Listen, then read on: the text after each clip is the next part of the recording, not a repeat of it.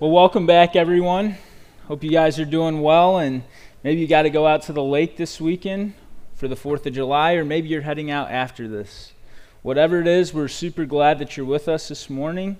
And so with that in mind and 4th of July on our minds, I just want to speak into that. So when we think of the 4th of July, we might think of the family time, the barbecue, or going and relaxing at the lake. But when we really truly think about what the 4th means, it marks our independence and reminds us of the birth of America, right? It marks our freedom as a nation. And we often associate, different scripture verses with 4th of July, but one we often might say is John 15:13, which says, "Greater love has no one than this, to lay one's life down for another." And we see this in the formation of the nation, right? Where many lives were laid down for the sake of America's freedom. So we're thankful for that and those who served. But we're not just here to talk about the men who laid their lives down so America could be independent and free. But something that we're going to focus on from that passage is the word love. And this love is speaking toward God's sacrificial love through Jesus. But before we dive into specifically what God's love is and what that means, how do we define the word love? Maybe from a worldly standpoint. Because there's a lot of contrast, and it's important that we understand that. So if you look up, there's going to be a slide. So the Oxford Dictionary defines it as a feeling or disposition of deep affection or fondness for someone, a great liking. In other words, love is merely a feeling. And that couldn't be further from the truth. Because what happens when you don't feel love? Does that mean you don't love that person anymore? Does it mean it's all vanished? No. Because love is not dictated by simply just one feeling. But the thing is, so many people often believe that when they don't feel the way that they used to for the person that they love, well, love has simply gone out. And this happens a lot with people in dating relationships, marriage relationships, right? You hear things like, oh, they fell out of love. Or my all-time favorite that you may have heard in a dating relationship regarding someone who really necessarily isn't feeling it anymore. So they might say something like this. They're like, sitting there last night with the Lord and he told me we should break up. Really? Did he? That's not what I heard. And that's the funny story. That's not the reality. And you guys laugh at this, but it's true. People say that, oh yeah, the Lord told me to break up with you. But that's not who God is. God's not, oh yeah, God told me to break up with you. He might lead us away from a relationship. But the reality of that statement is that person who said that didn't want to put the breakup on themselves because they, so to speak, fell out of love or lost feelings. Love surely is fleeting, right? No, of course not. And many of you who have been married for a while or maybe just got married know that godly love lasts through the trials, through the struggles, because Christ is the foundation of our love. But really, before we tap into what God's love is, I want to focus once again on how we see love through feelings. See, not only do we associate human love with feelings, we also associate feelings with God. For some of us, we get confused. We're like, I can't feel God anymore. That means my love for Him doesn't exist anymore. And that's not, again, true. Your love and God's love for you is not gone because you can't feel Him. And praise God for that. And so in addition to this, we often also define the word love as something that is conditional. And we may not even admit to this, but we do it a whole lot. Because the moment someone does something that doesn't fit in the imaginary context and contract that we have made for them, we're like, nah, I'm done. Thank you, next. I mean, I've done this before countless times, but thinking back to a story in my own life, we'll have to go back 14 years when I was a little bit shorter, but probably taller than some of you in here. 14 years ago to when I was in 4th grade. Super exciting time, right? Woo, 4th grade. And I was finally getting past the girls have, cooties phase. And I was like, oh, I have a girlfriend now, and which honestly hardly meant anything other than a label. It's basically like, okay, today I'm going to go to sit at your lunch table, and tomorrow you're going to sit at my lunch table, and I'm going to call you my girlfriend. Does that work? Yeah. You guys laugh because you know it's kind of ridiculous. But anyways, I was like, you know what? I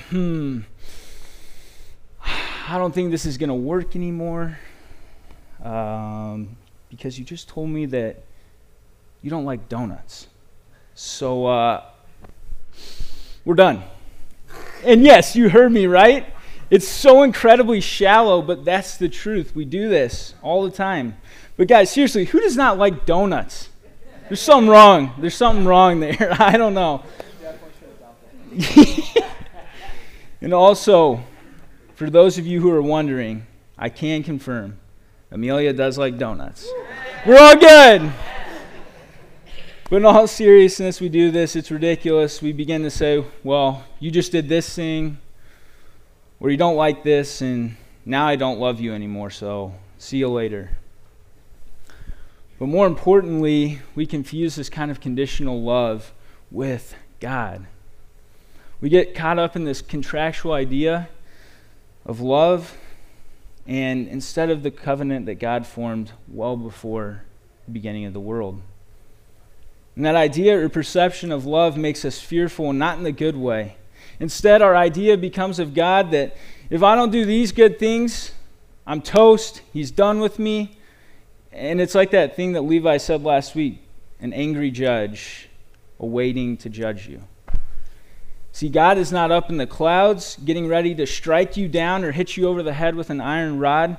See, God isn't there sitting there with a clipboard saying, you know what, Seth, you did this today. That's great. No, Seth, you did this and now I'm super angry. This relationship, it's over, it's done, it's finished. That's not how God operates.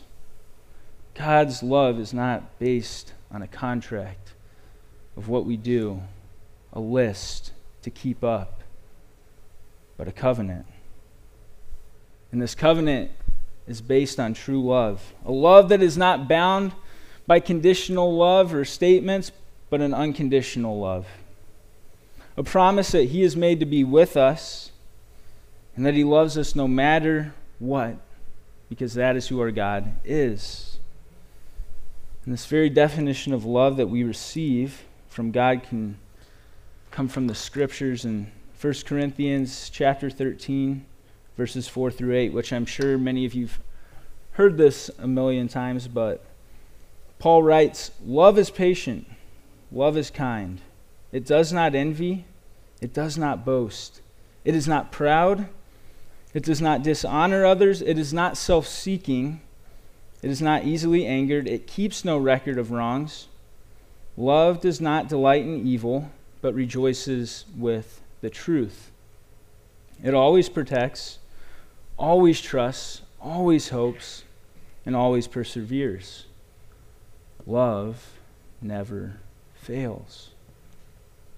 I just want you to let that sink in for a second. This is incredible. I mean, wait, love is not impatient, it's not unkind, envious, boastful, proud, dishonoring, selfish, filled with anger, one to keep a tally, not evil, unprotective, untrustworthy, without hope, enduring, or one to fail. Yeah, that's right. And a lot of times we hear this, we're like, yeah, I know. But is it really true? Because it sounds way too good to actually be true. And maybe this is because we've had broken relationships in our lives. Maybe a friend, spouse, girlfriend, family member who has not shown us the love that God so freely gives. But church, all these things up here, this is who God is. And this is the whole point of this series that we're in, to uncover the nature of our God. And this is the big idea, is God is love, and his love is transformational. And we'll see this as we dive into 1 John chapter 4, verses 7 through 21 this morning. But church, before we do that, would you join me in a word of prayer? Father, we are incredibly thankful for your love, for the sacrifice of your Son on the cross that made a way for us to enter into a relationship with you. Lord, we know that we don't deserve this, but you freely give it, and we're thankful for the grace of your love, Lord. God, as we listen today, draw our hearts to you. Remind us of your love, and not a love that is contrary to what others may say of you. God, just be with us and fill us with your presence. We pray all this in Jesus' name. Amen. So church, if you turn to 1 John chapter 4 and verse 7, John picks up and says, "Dear friends, let us love one another, for love comes from God. Everyone who loves has been born of God and knows God. Whoever does not love does not know God, because God is love.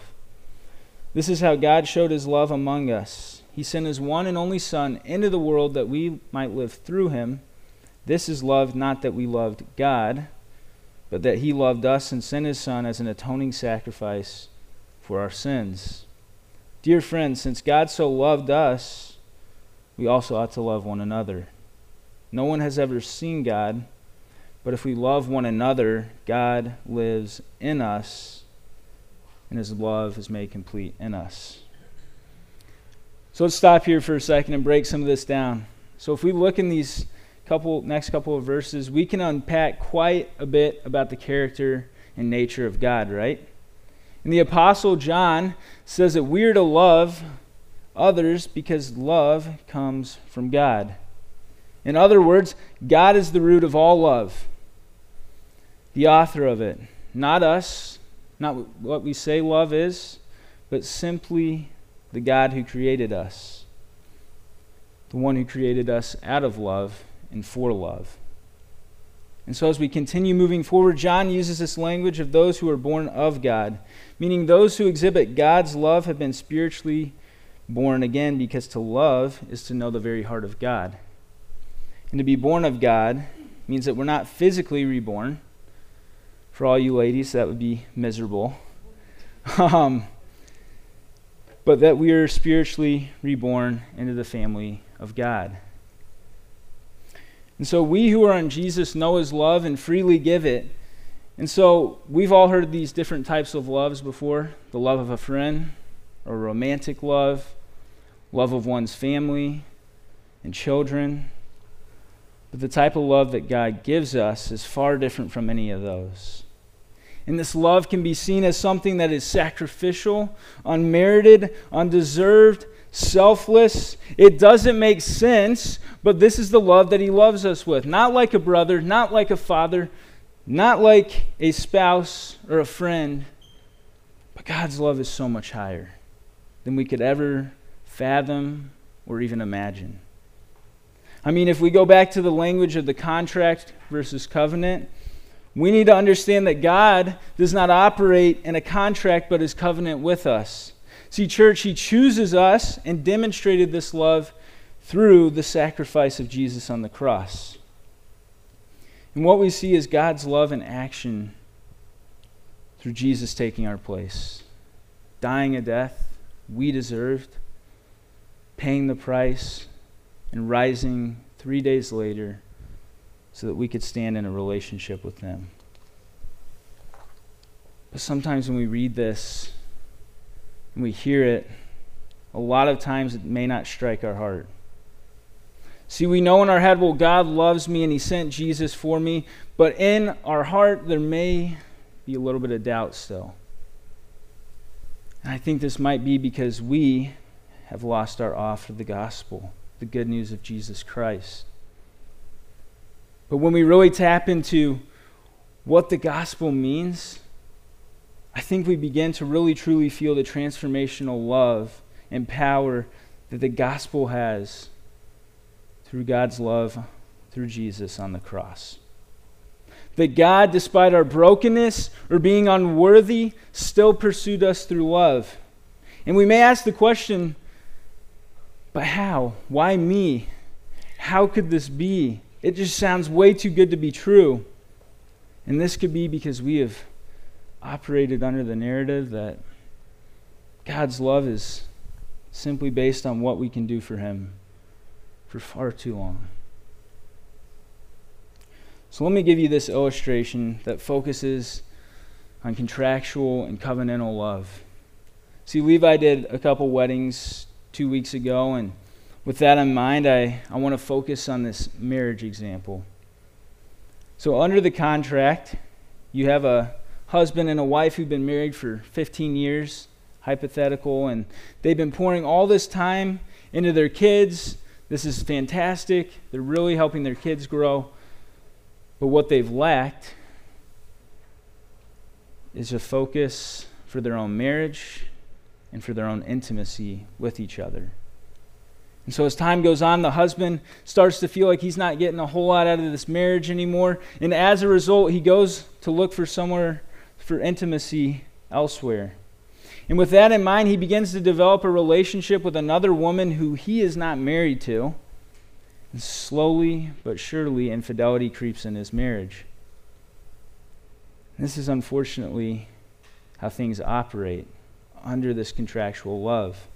Basically, if you don't give me what I want, I'm going to go find it elsewhere. And it's a sad reality. It's based on what you can give, and if you can't follow through, I'm done. And so as we look at this example, one, it's not right for the husband to do this out of his unfaithfulness to his wife, but two, he's not operating under covenantal love. But at the same time, I get with infidelity, Scripture does not condemn divorce on the grounds of sexual immorality or infidelity, so she's rightful to walk away without condemnation.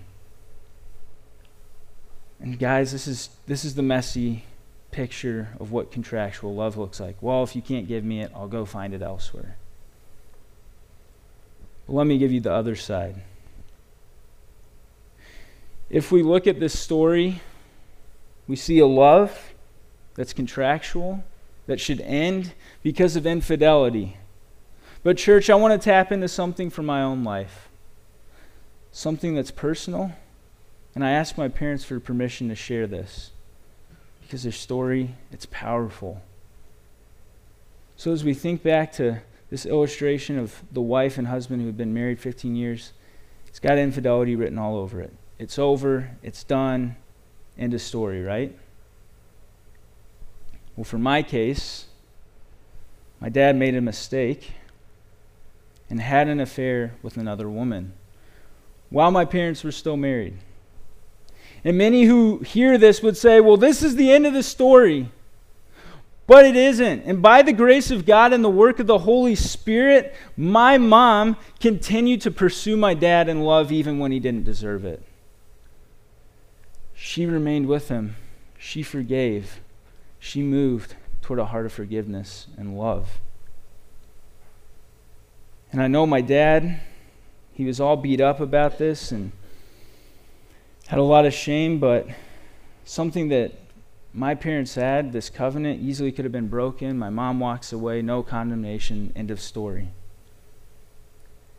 And so my dad, I know he felt this guilt, and he felt like God was never, ever going to use him again, and that this marriage was going to be the end because of what he did. But church, God restored this relationship through the power of His transformational love. What was broken became mended. And for some of you in here that have made mistakes along the way, feeling like you could never come back from what you've done, whether that's infidelity, whether that's a pornography addiction, whether that's alcoholism, whether that's drugs, God can and still wants to use your story to tell the others of his love, of his redemption, of his forgiveness. Your story is not over. And for my parents, God used them to tell their story of how he redeemed their marriage to so many other people, to so many who were on the brink of divorce. In church, I need you to listen to this. They never separated, and this year celebrated 35 years of marriage together. Amen. That is the transformational love of God. It's incredibly powerful. It shouldn't have happened, but that is what our God can do. And there have been so many good things that have come out of something bad that was made beautiful. And church, if it wasn't for God's love keeping them in this covenant, I simply wouldn't be here to tell you this story today if they walked away from it completely. And I'm not saying, here, look at me, look at this.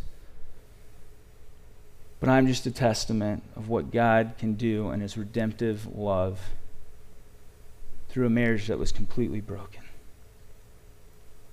And I'm thankful for this. And I'm thankful, too, that my parents allowed me to share their story, because I don't know what anyone in here is walking through. But I hope that shows you that God's love is far more powerful than any other sin, any other thing that you may have done in your entire life. And so whatever your story may be, whether you're a Christian or not, God loves you and wants a relationship with you. Church, this is the gospel. No matter where you are so incredibly loved, and God will use your story to bring him all the glory. And this is the gospel. It's powerful, it's life-changing, and it doesn't make any sense. But man, is our God good. And this is who God is. God is love. And each of us have a choice to receive this love and step into a loving relationship with him through his Son, Jesus Christ. And so as we move forward, John alludes to this in verse 13, so if you want to turn back. This is how we know that we live in him and he in us. He has given us his Spirit, and we have seen and testify that the Father has sent his Son to be the Savior of the world. If anyone acknowledges that Jesus is the Son of God, God lives in him and they in God. And so we know and rely on the love that God has for us. See, if it wasn't for the Holy Spirit at work, my parents' love and marriage would have been as dead as gone. Simply the end of it. But God is greater than all that we can imagine, and his love is so incredibly transformative. And God's word also says, anyone who acknowledges that Jesus is Lord and Savior will be in union with him. And if you've never made a decision to follow Jesus, today could be your day. See, God is not mad at you. He's not waiting to destroy you, but rather he loves you so incredibly much. And he has already made the first move toward you, church. He has presented himself before you and stepped forward and moved towards you. Will you reach out and take his hand in this journey? If you do, I can promise you that things will be different. Maybe your situations may not change, or maybe they will. But your purpose, your identity, all belong to God. And that's what matters.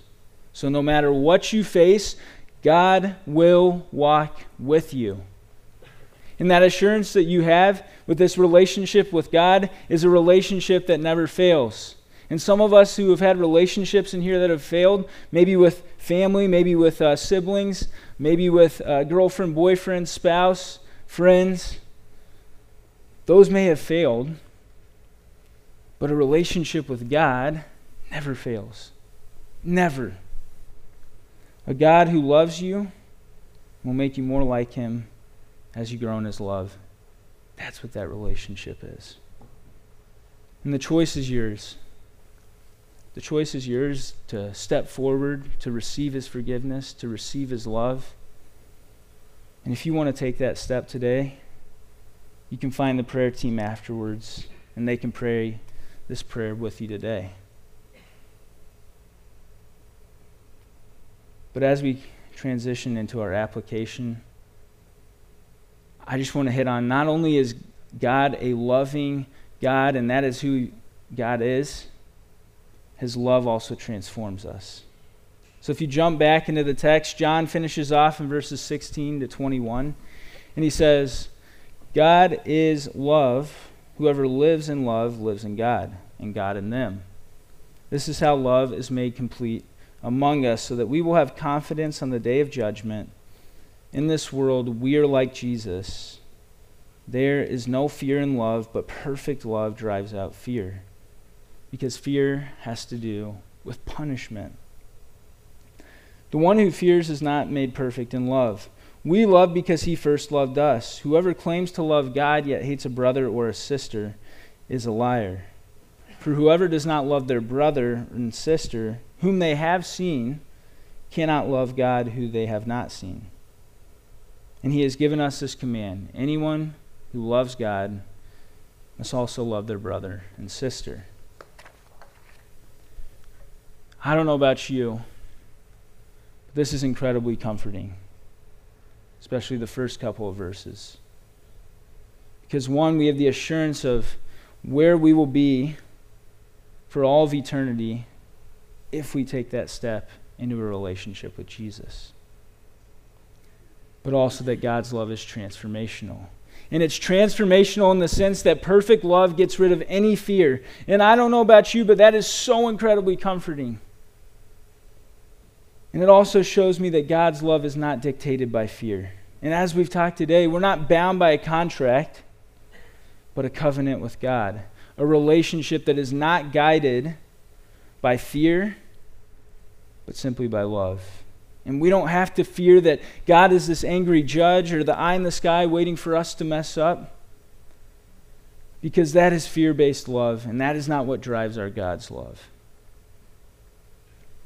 And ultimately, as we mature and walk in a relationship with Jesus, we will grow in our love for God and for others. And those areas where we may doubt or be uncertain will slowly wither away, and we will be perfected by his love day by day. Does this mean we'll never be fearful again or perfect? No. But this love will transform us to be more and more like Jesus, which is comforting. And so as we begin to wrap this up, the first thing that we can do, point of application, is to remind ourselves of the gospel daily. And one example of this is through journaling. I don't know, not everybody likes to journal, but it's a really good practice on writing down the ways that God has been faithful. And one way that we could do this is writing down the ways that you have seen God's love in action in your own life. Because the point of all that is to point ourselves back to our first love, who is Jesus. Second of all, John harps on the significance of loving others because God first loved us. This means loving those in your life, whether it's family members, brothers and sisters in Christ, co-workers, friends, whoever it may be, because to love others is to know God, and his love transforms us. And there's a couple ways to do this. Many, many ways. But I just want to share one that is incredibly impactful and was for me. So if we go back to my freshman year of college, I had this professor that really had a heart for praying for those who are our enemies. And this is something Jesus calls us to in Matthew chapter 5, verse 44. Pray for those who persecute you. So anyways, each morning we would have class 3 times a week, and he would have us spend the first minute closing our eyes and praying for our enemies. And at first I thought, okay, this is kind of weird. We're all doing this as a class. Everyone's silent.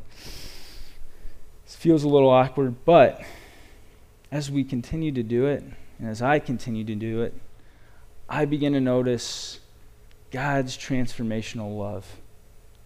Instead of having hateful or bitter feelings toward those I don't see eye to eye with, I begin to see them as God does.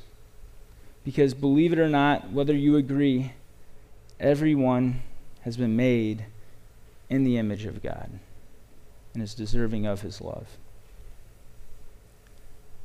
So with this, little by little, I began to grow a heart of compassion and love for these people. And I know this may seem small, maybe even insignificant. Oh, it's only a minute. Praying for others, whether it's our enemies, whether it's our friends, can make a huge heart difference over time. Because as time goes on, God begins to shape and mold your heart to love others like he does. Church, this is our call and hope, to love God and to love others. Church, would you join me in prayer? Father God, we are just so incredibly thankful for your love, for the sacrifice of your Son. God, help us to go away with a new perspective on what your love is. Not a love that is driven by fear. Not a love that's conditional by what we can do for you. But simply remaining in a covenant of love with you. Learning to grow in our love and maturing in that. And God, I pray too, not only would we understand your love, but as we go back into our world, into our work lives and the different things that we're doing day to day. God, give us a heart of compassion and love towards others, even those that we don't really necessarily agree with. God, thank you for your tremendous grace and love and mercy. We pray all these things in the powerful and mighty name of King Jesus. Amen.